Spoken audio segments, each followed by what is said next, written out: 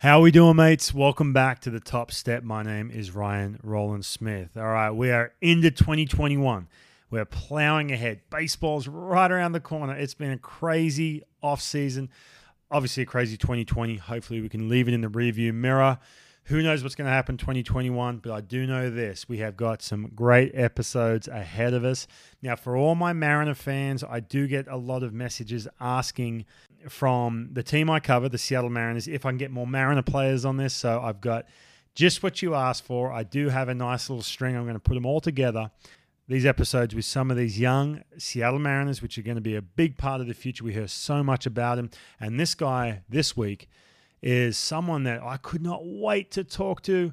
Had an absolute breakout year in 2020. He was DFA'd as a young prospect from the San Diego Padres. Mariners claimed him. He came up to Seattle, got a chance to start, and just took off. He's going to have a massive 2021. I know he is. So much fun to watch. His name is Mr. Nich Margevicius. And you'll notice too, towards the end of this, I did apologize. We had some technical difficulties. I didn't have the best Wi-Fi in this hotel when I recorded this, but he's such a good dude. We are going to lock it in when we see each other in person, in spring training. Might even go behind the scenes, watch his workout, or do something fun with him off the field. I've got Evan White next week. I've got Mariner players beyond that and beyond that and beyond that. We had Aaron Goldsmith last week too, the play-by-play voice of the Seattle Mariners. So it's going to be a little bit of a string of Seattle in front of us. But I'm excited, man. We've got spring training coming up very soon. Baseball's going to be back. I'm hoping it's 162. Who knows? Who knows? But it doesn't matter. Hey, before we get into this, make sure you click that subscribe button and leave me a review too. Look, my birthday's coming up. Leave me a nice little happy birthday in the reviews if you want. Go to www.thetopstep.com. You know the routine. Follow me on Instagram, Twitter, whatever. But enjoy this episode, whether you're having that workout, you're driving across the country, you're in Australia, in the outback on walkabout. I'm just kidding. That was for all my American listeners. We don't really say that. But either way, if you're in Australia or if you're in the US somewhere, enjoy this one as Nich Margevicius joins me on the Top Step. No matter what happens, Ryan Roland Smith has something to tell his grandkids right here. First appearance of the big leagues. Face a Hall of Famer. Especially if he strikes them out. Here comes the 1-2 pitch to Junior now. The breaking ball. He struck him out. Yeah, that will be a story for the rest of his life as he strikes out Ken Griffey Jr. and the inning is over. But what an inning it was. And you'll never say that I'm not killing them. Killing them. Killing them. Nich Margevicius. First of all, did I say your last name correctly? Have I got that right? You got it perfectly. Right on, first try. Okay, good. Because there was a little bit of this year watching you pitch and watching you come over, obviously back in spring training, there was always that, am I saying this right? I know we'd heard your name a bunch, but you just never quite know. I wanted to make sure I nailed that right away here, because you and I, dude, we've never met, man. I've never met you. I got a chance to watch you pitch, with the Mariners this year. Crazy year 2020, but I want to get off to a good start here with you. You know what I mean?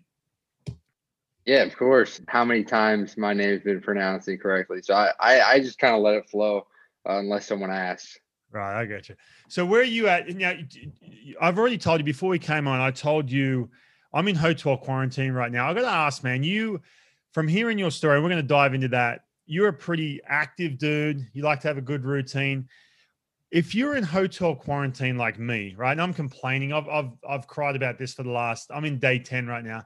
What are some of the things, if you're in a hotel room on your own, you've got things, what are you doing, man, in a hotel room? I mean, well, the only experience I had to compare was this season. So when we first got to Seattle, we had a quarantine for 2 days after we got tested pretty much. And it was, I was going to lose my mind unless I changed my activity. Every hour I had to be just doing something different. I couldn't play video games for 1 hour. Couldn't read for 1 hour. Couldn't watch the same show for more than an hour. You just got to keep changing up. And I think I was even throwing weight. We had a big cement wall, like a post in the middle of my room. So I would throw like some weighted balls at that thing and just try to do everything you can to stay keep your mind active. When you guys were on the road this year, basically you had to stay in your room, right? But how strict was that? Talk me through that routine, because I know you had your year last year, but here you are as a young player. I remember first coming up to the big leagues or having that first, real time of being a major league player. You had a lot of guys making their first run at the big leagues. How legitimate was that? We heard that you guys had to stay in your room. Was that legitimate on the road? You couldn't leave your room, and unless you're going to the ballpark? Yeah. So pretty much from the first trip on, they said you can't leave your room. You can order whatever you want, go pick up in the lobby, or I think you could have it delivered to your room by the room service or whatever. So we were like Uber Eats or DoorDash, whatever you wanted to do. And then but you're talking about, you see a Chick-fil-A right across from your hotel, and you can't go out and get it. So they had security guards in the lobby. They would keep track if anybody were to leave. But towards the end of the season, we found out that you were able to go outside for a walk. So I would say probably like the last 2 weeks or so, we were able to like go outside, and some of like the nicer weather places like LA. When we were in LA, we were kind of away. We could go outside for a walk, and that was good. Do you feel like pitching with no fans this year? Were you someone that did you need the fans? Like, was this a situation where, I can kind of block this out because no one's in the stadium, like you're on field 6 at spring training? Or is that something did that affect you at all this year? For me, I didn't really notice it at all. It kind of really did feel like there were fans with the crowd noise pumped in, and with the cardboard cutouts, honestly, because when you're on the mound, you don't see anybody, you don't notice anything anyway. So the noise is there or whatever, but you're so locked in when you're on the mound, like like it's just you, the hitter, the catcher, and the umpire, and that's all you see, and that's where my vision was. So but when I wasn't on the mound, I really noticed it. When there's the game's going on, you're watching the game, you really notice no fans. I feel like, man, when I was really struggling and I just couldn't get anyone out, and there was plenty of times like that, that's when all of a sudden my focus went from just that hitter to all of a sudden I can hear what that dude's saying 30 rows back if he's heckling me or whatever. I feel like if I'm doing really good things, and for pretty much this year, I mean, you were on a really good roll, but I feel like, man, the guys who are struggling, that's when you'd probably feel the fact that there's no fans, or all of a sudden your focus goes away from what's happening in front of you. Yeah, I've been there before too. When you start to hear like the boos, you throw a ball and people start booing you, and like then you start to notice. And but yeah, having no fans this year, there was no really indication of how you were performing out there. It's just kind of, well, this is what I got to do next, and that was kind of it. Hey, Nick, this year was interesting, man. I mean, you had so many new guys, obviously, with the Mariners. Now, I've been covering them. I played with them, obviously, left, came back. 2016, I was back working with the team. This year, there's so many new guys. And, when you look at it and, looking at you, for example, you come over off a little bit of a different situation. Here you are, you're a young prospect, but you're coming from a completely different transaction, really. When you first came over, man, I'm not gonna lie. I had to do some digging. I even asked some people with the Padres. When I saw that DFA next to your name, at your age, left-handed, everything else you see from an outsider's perspective, I had to do some digging and figure out what were the Padres thinking when it came to designating a young left-handed pitcher. Did you ever get any kind of indication from them as to what happened in January, why you were DFA'd? Yeah, kind of right when it happened, it came as a huge shock because it was my first season, and obviously I was so young when it happened. And they just told me pretty much straight out. When it happened, they said we tried for a couple of weeks to clear a roster spot, and we weren't able to move anything around. Unfortunately, like this is what we decided to do. You're probably going to be picked up, and you're probably going to be gone by this time next week. But we'll see how it goes. And that was it. That was that. But that's just kind of what it came down to, how they wanted to structure the roster at the time. I think they wanted to stack their bullpen a little bit more going in for hopefully a playoff run, which they made this year. And that's just kind of the vibe I got from them, that, it was unfortunate that had to happen, but and they didn't want to do it, but that's just kind of what it came down to. Yeah, it's interesting, man. Again, a team like the Padres, if they've got a lot of young players or they are in that situation where now they can start making a push, I totally get it, where they have to, start making tough decisions and everything else. But January 7th, you got designated January 17th and not until January 24th. In that time, were you starting to sort of question, because here you are, young player, and your career is just going up and up and up. But all of a sudden this happens and you may get claimed, but when you look around, I mean, you're not silly. You understand that when you see guys getting claimed and everything else, it's still that kick in the guts. And do you start to question where you're at in your career? Yeah, I mean, I think you can listen to people tell you as much as you want that you're going to be all right, like it's going to be fine. You got a lot of baseball ahead of you, this and that. But I think you'd be lying if you said you didn't start to question what was going on, why things are happening to you. And during that time, it was really difficult for me. But as time went on, like through that whole process, I was kind of growing more and more confident that I was going to be claimed. I was going to get an opportunity somewhere. And whether I got to pitch in the big leagues right away or not, I was feeling good that I was going to get another crack at it. And really, what was giving me confidence was all the work I've been doing last offseason. Like I couldn't control a decision, an external decision, but there were things I set out to do last offseason, and I was doing them, and that gave me confidence that wherever I landed, I was going to be ready to go. What was some of the things you're doing last offseason? Last offseason, I really tuned into my delivery. I kind of fell out of whack during my first season in 19. And that was kind of the first time I ever had doubts about the stuff I was doing on the mound. And I was kind of thinking about mechanics while pitching. And it's really hard to get major league hitters out when you're worried about, your front side or where your arm is. So I was like, I'm never going to think about that when I'm on the mound. I'm going to work on it right now. We're going to figure these things out in the off season. And that's what I was doing, taking video every single day pretty much, and just kind of really solidifying what I want to do.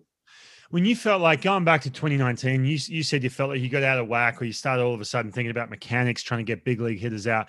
Was there, and again, you don't have to name names or anything like this, but was there a coach or someone that was, had the best intentions, but was just giving you too much information or taking you away from what you do naturally?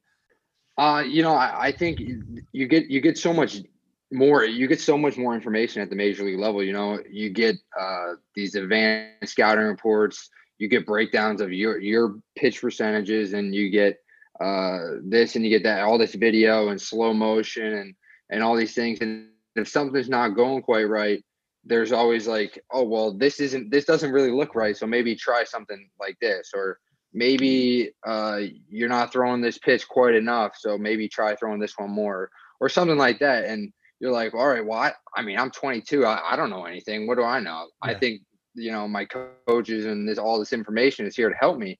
But really, you have to learn what information is important to you and what information you need just listen to and then let it filter through. Yeah, you make such a good point, man. I was just like you. I was so like, quote unquote coachable, where it's like, hey man, you obviously know what you're talking about. And this is in a time too, you guys have so much information. It's right in front of you, how the ball behaves. And, this slider sucks at the major league level when you haven't even faced a big league hitter.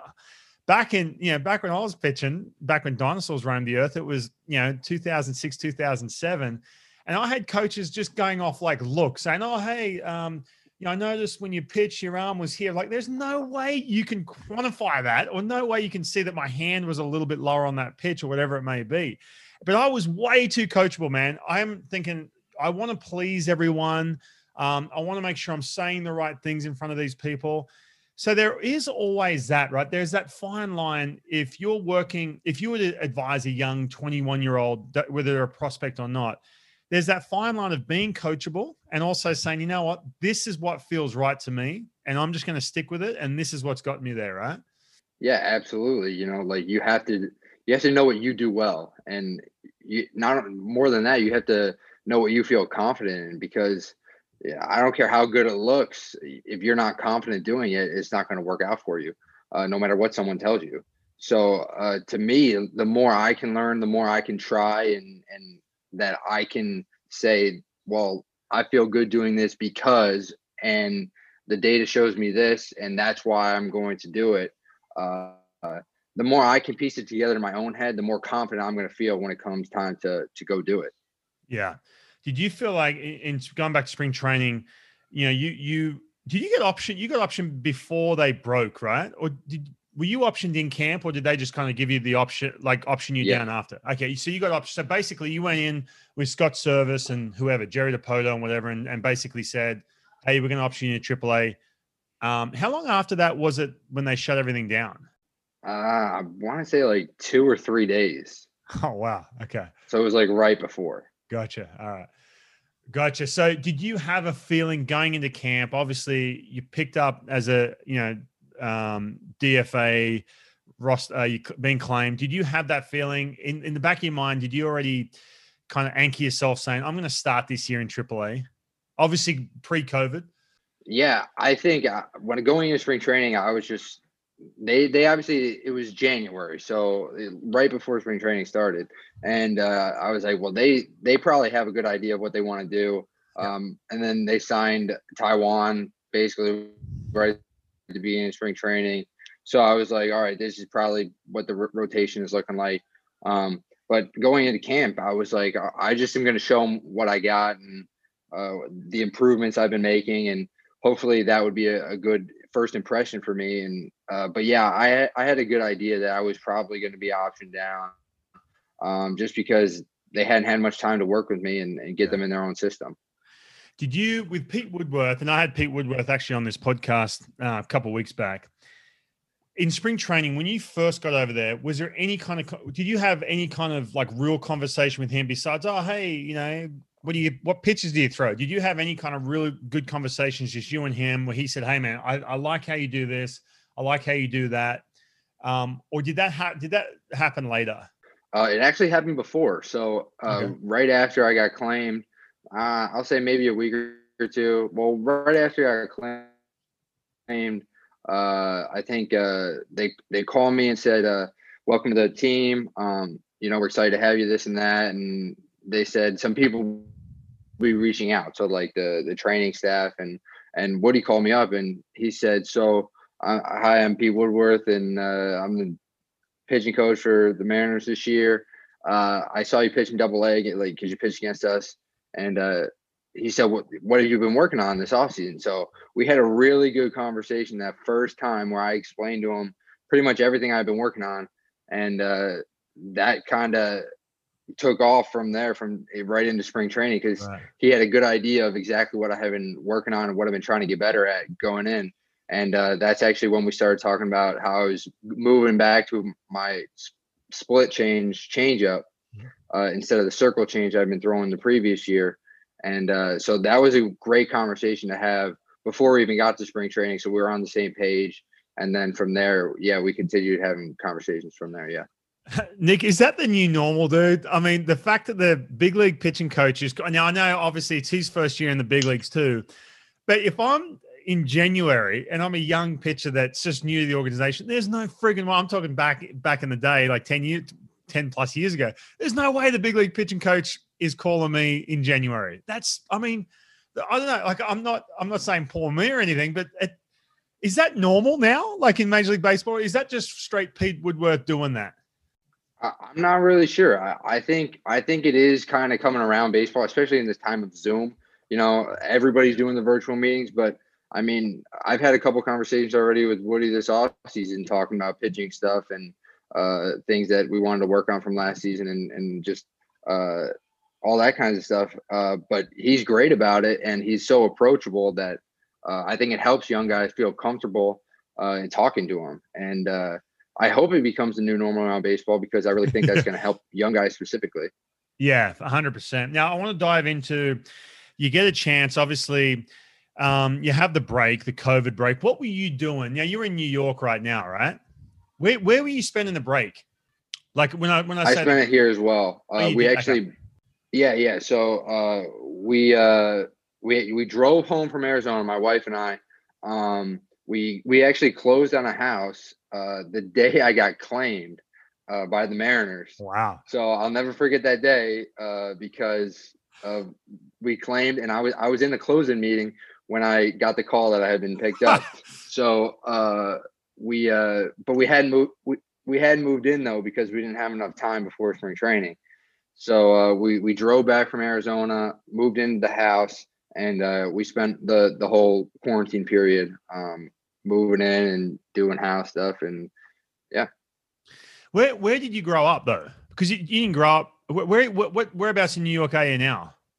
We live in Long Island. This is where she is from. So Gotcha. Okay. we met in college. So I grew up in Ohio, Right. just in a suburb of Cleveland.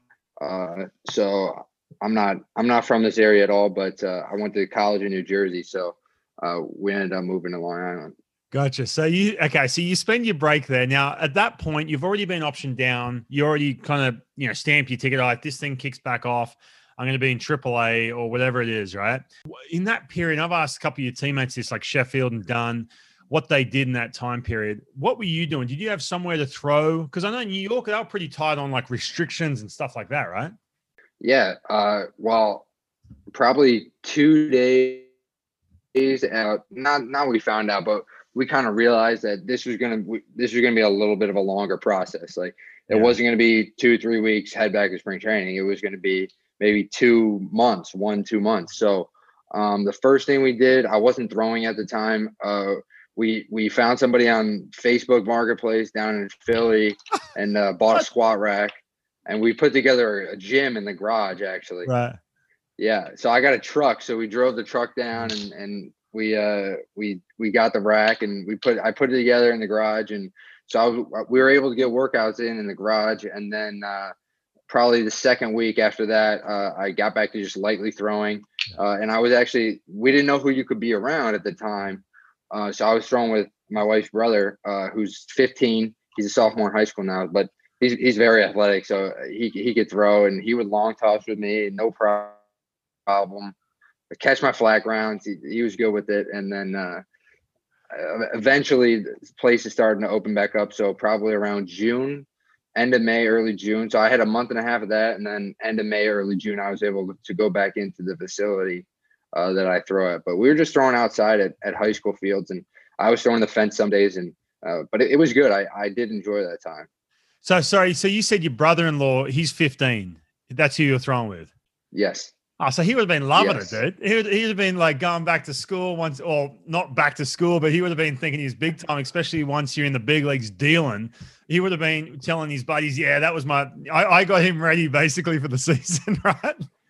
No, he's telling me he's taking what pitches he's taking deep. That's the way he is. He's not. There's nothing about him that he's bragging about. He's telling me he's taking me deep.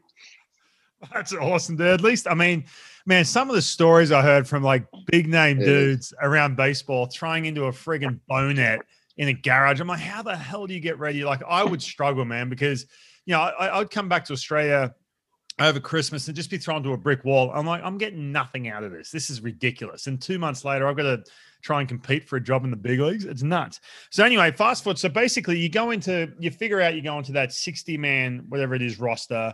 You go in at that point. And are you thinking to yourself, all right, man, I'm making this friggin' team? Like, did you have that kind of mindset?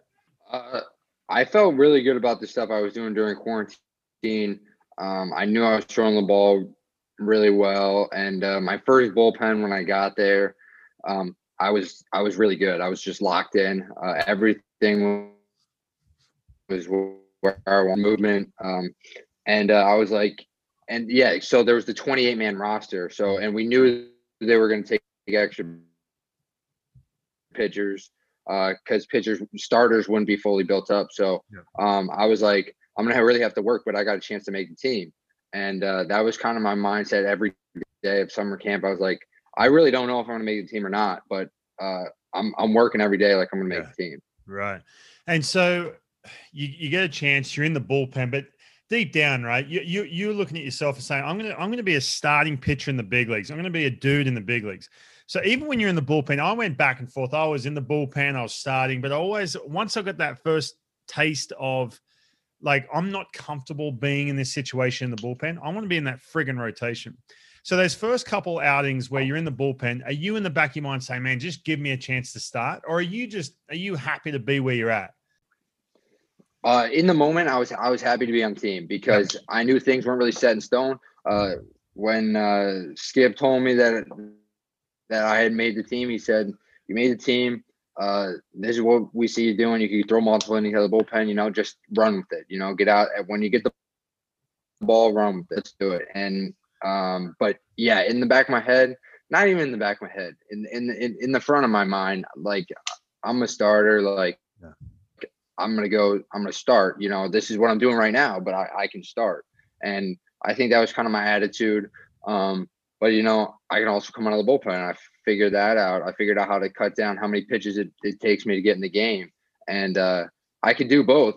I could do it, but I was thinking that whole time, I was like, this is getting me ready to start. And what can I take from what I learned here to starting, which I think helped me later in the year. Yeah, right. You make a good point, man. When I had like a bullpen mentality as a starting pitcher, that's when I was at my best. That's for sure. So then Kendall Graveman goes down, right? Kind of, and this is kind of like the round the way of saying it. You get into the rotation. He literally, you're looking at this thinking, okay, guys are coming back from injuries, or guys are maybe coming up. You hear all this talk about these young pitchers who they love, or they're going to give them a crack. So you're probably in those early couple outings, you're probably constantly looking over your shoulder, like, how long am I going to be in this rotation? And it's one of these things that if I have one or two little slip ups, man, they're going to all of a sudden, Kendall Graveman's going to come back, or they're going to replace me with someone. Did you ever have that kind of feeling early on when you're in the rotation? I've had that. I had that feeling before. I had that feeling last year in 2019. Kind of looking over my shoulder. And I don't like that feeling. Yeah. And I realized kind of a lot of my reflection after the 2019 season came from, that's not really my feeling. I got to the major leagues by, seeing how quickly I could move up a level, not worrying about getting sent back a level. And that's kind of what I reflected on. I was like, man, why was I so worried about going in the minor leagues instead of being focused on establishing myself and getting better at the major league level? And part of it maybe was that that's the first time there's no next level when you get up for that first time. But when I got in the rotation, I was not so much worried about getting sent back to the bullpen or getting sent down. I was more focused on how am I going to cement myself into this right. rotation. And that's really more what my focus was, because I wasn't performing when I was worried about going back the other way. It's tough, no, man. It is so tough not to look over your shoulder. Man, I remember I gave up like a 6 spot one time, like, oh, here we go. If I do one more of these, I'm out. You know what I'm saying? Like it's tough though. You make a great point, dude. It is hard to compete when you're constantly doing that. That's for sure. Just back then, now, once you get in that rotation, you get a chance to work with Pete Woodworth. I'm bringing him back again because all of a sudden now he's watching you every 5th day or every 6th day, whatever it is, right? What were some of the things as that season rolled on? What were some of the things that you guys worked on to get to constantly get better? It was the constant evolution of my pitches, and that's continuing to be a focus for us. Like that's what we talked about the other day when we talked about what my secondary pitches can be and how I can use them as weapons, and get away from just trying to get hitters out one way. I had multiple ways to get hitters out, and that's kind of what we were working on, and seeing the results of my pitches. I'm not talking about hits and like seeing the metrics on the pitches and the breaks and how much better I felt throwing them and how much more confident I was. And that's something I'm going to continue to work on. And that's something I'm continuing to work on this whole offseason. Are you a big analytics guy? Like, do you love diving into, what the Rapsodo tells you or what some of the metrics, on your own? And do you get caught up in that? I love to learn about it. I like to learn in general, and anything that I think is going to make me better, I'm all ears on learning about. To me, it's no different than learning about, why I'm doing a certain running on a certain day for conditioning, or why I need to do it. And now I've gotten a pro ball. I do it every single time I touch the mound and haven't had an arm problem. So to me, why would I not want to learn and use the information to make myself better? So yeah, I mean, I've loved using the analytics and Rapsodo and all that stuff. Who were some of the guys once you got to the big leagues? Like, I'm looking at Marco, looking at like Taiwan Walker before he got traded, but was there that one or two teammates that you leaned on or helped you or made a big impact on you as a pitcher? I would say this year, yeah, like Marco is a good guy to listen to and lean on. But going back to like last year, one of the guys I still talk to quite a bit is Craig Stammen. He's a reliever with the Padres. Yeah. He's been in the game a long time. He's gone through a lot of things, and he's got such a good viewpoint on everything. He's kind of got the bigger picture in view, and he reminds me to keep that caught up in the bumps, the highs and the lows that you go through throughout a season. I mean, you can ride the high of a start, but that runs out, and keep the big picture in mind. We want to play this. He's been a good guy for me to listen to on that. That's interesting, man, because usually, when I ask that, I'm expecting, oh yeah, Marco and this, that, and the other. I'm sure Marco was great and everything else, but it's funny, like for me, Cliff Lee, I don't know if you remember Cliff Lee, left-handed pitcher. He got traded over to us, and everyone was just— he's an Indian. Yeah, right, exactly, right. He came over. He came over from the Philly Stars. Yeah. So you'd know. I was there when he won his 20th game in Cleveland, his Cy Young year.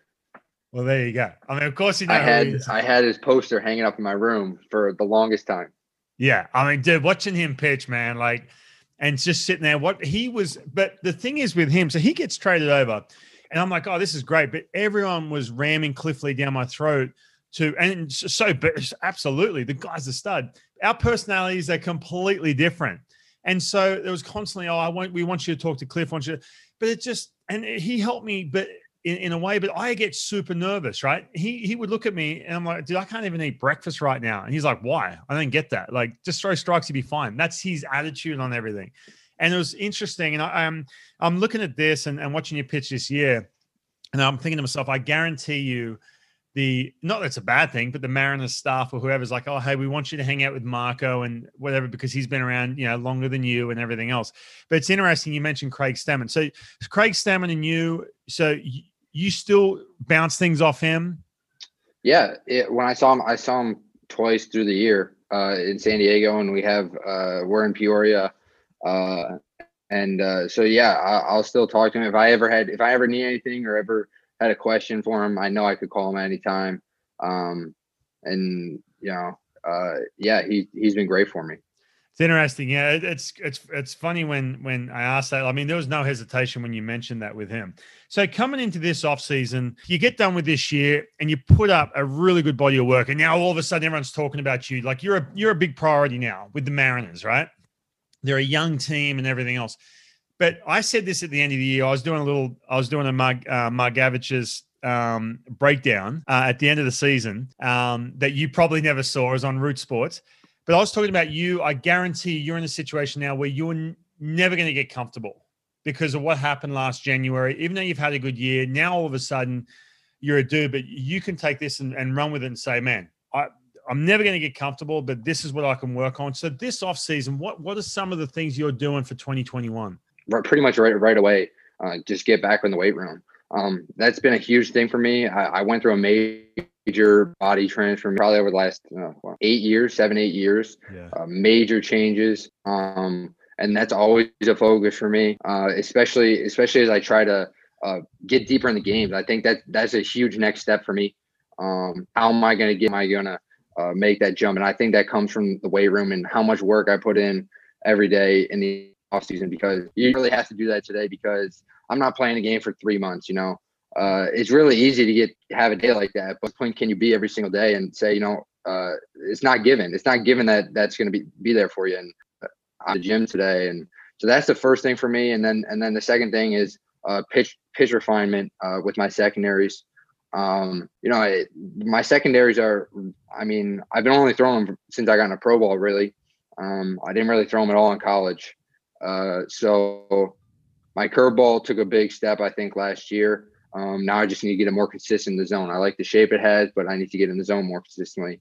I feel like my slider's gotten better, but it could be even better, and I could throw it more in more advantageous counts for myself.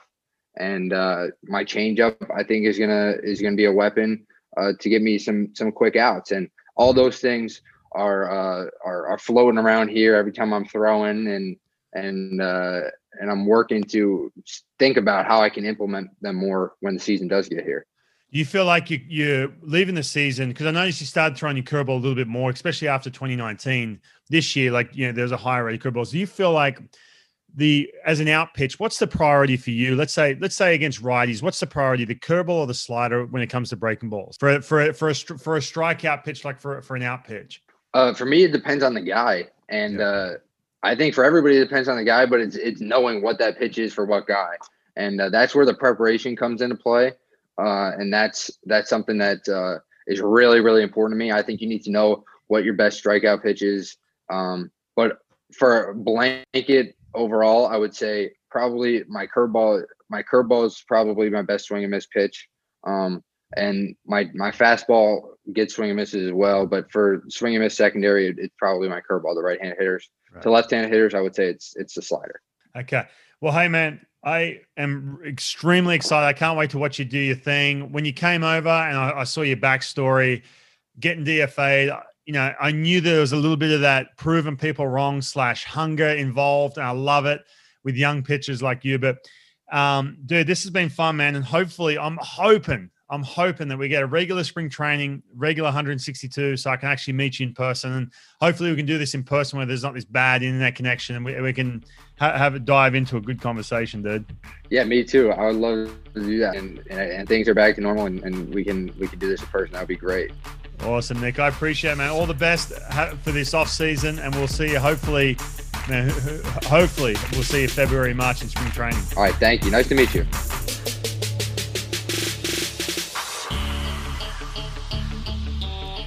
How we doing, team? Like I said, we had to cut that one a little short. There was a bit of a delay. I felt bad. Had to edit that a little bit too. But Nich Margevicius, what a great dude. He is going to have a big 2021. Next week, I have Evan White, and we dive into his 2020, what he's been doing this offseason, and what we can expect in 2021 from this young, exciting Seattle Mariners team. I can't wait. Make sure you go to www.thetopstep.com. Leave me a review, subscribe, send me an email. I love getting the emails. I know a lot of you ask for guest requests. I do my best to get them on, but I am doing more Mariners right now. We're doing a little Mariners streak here. A bunch of different guys. I don't want to give it away. Who's coming up? Obviously, Evan White next week. And I've got some good ones after that. We will see you next week. Have a good one. And don't forget to click that subscribe button. Happy birthday to me coming up. All right, guys. We'll see you. Till I collapse, rock, to the day that I drop. You'll never say that I'm not. Till I collapse.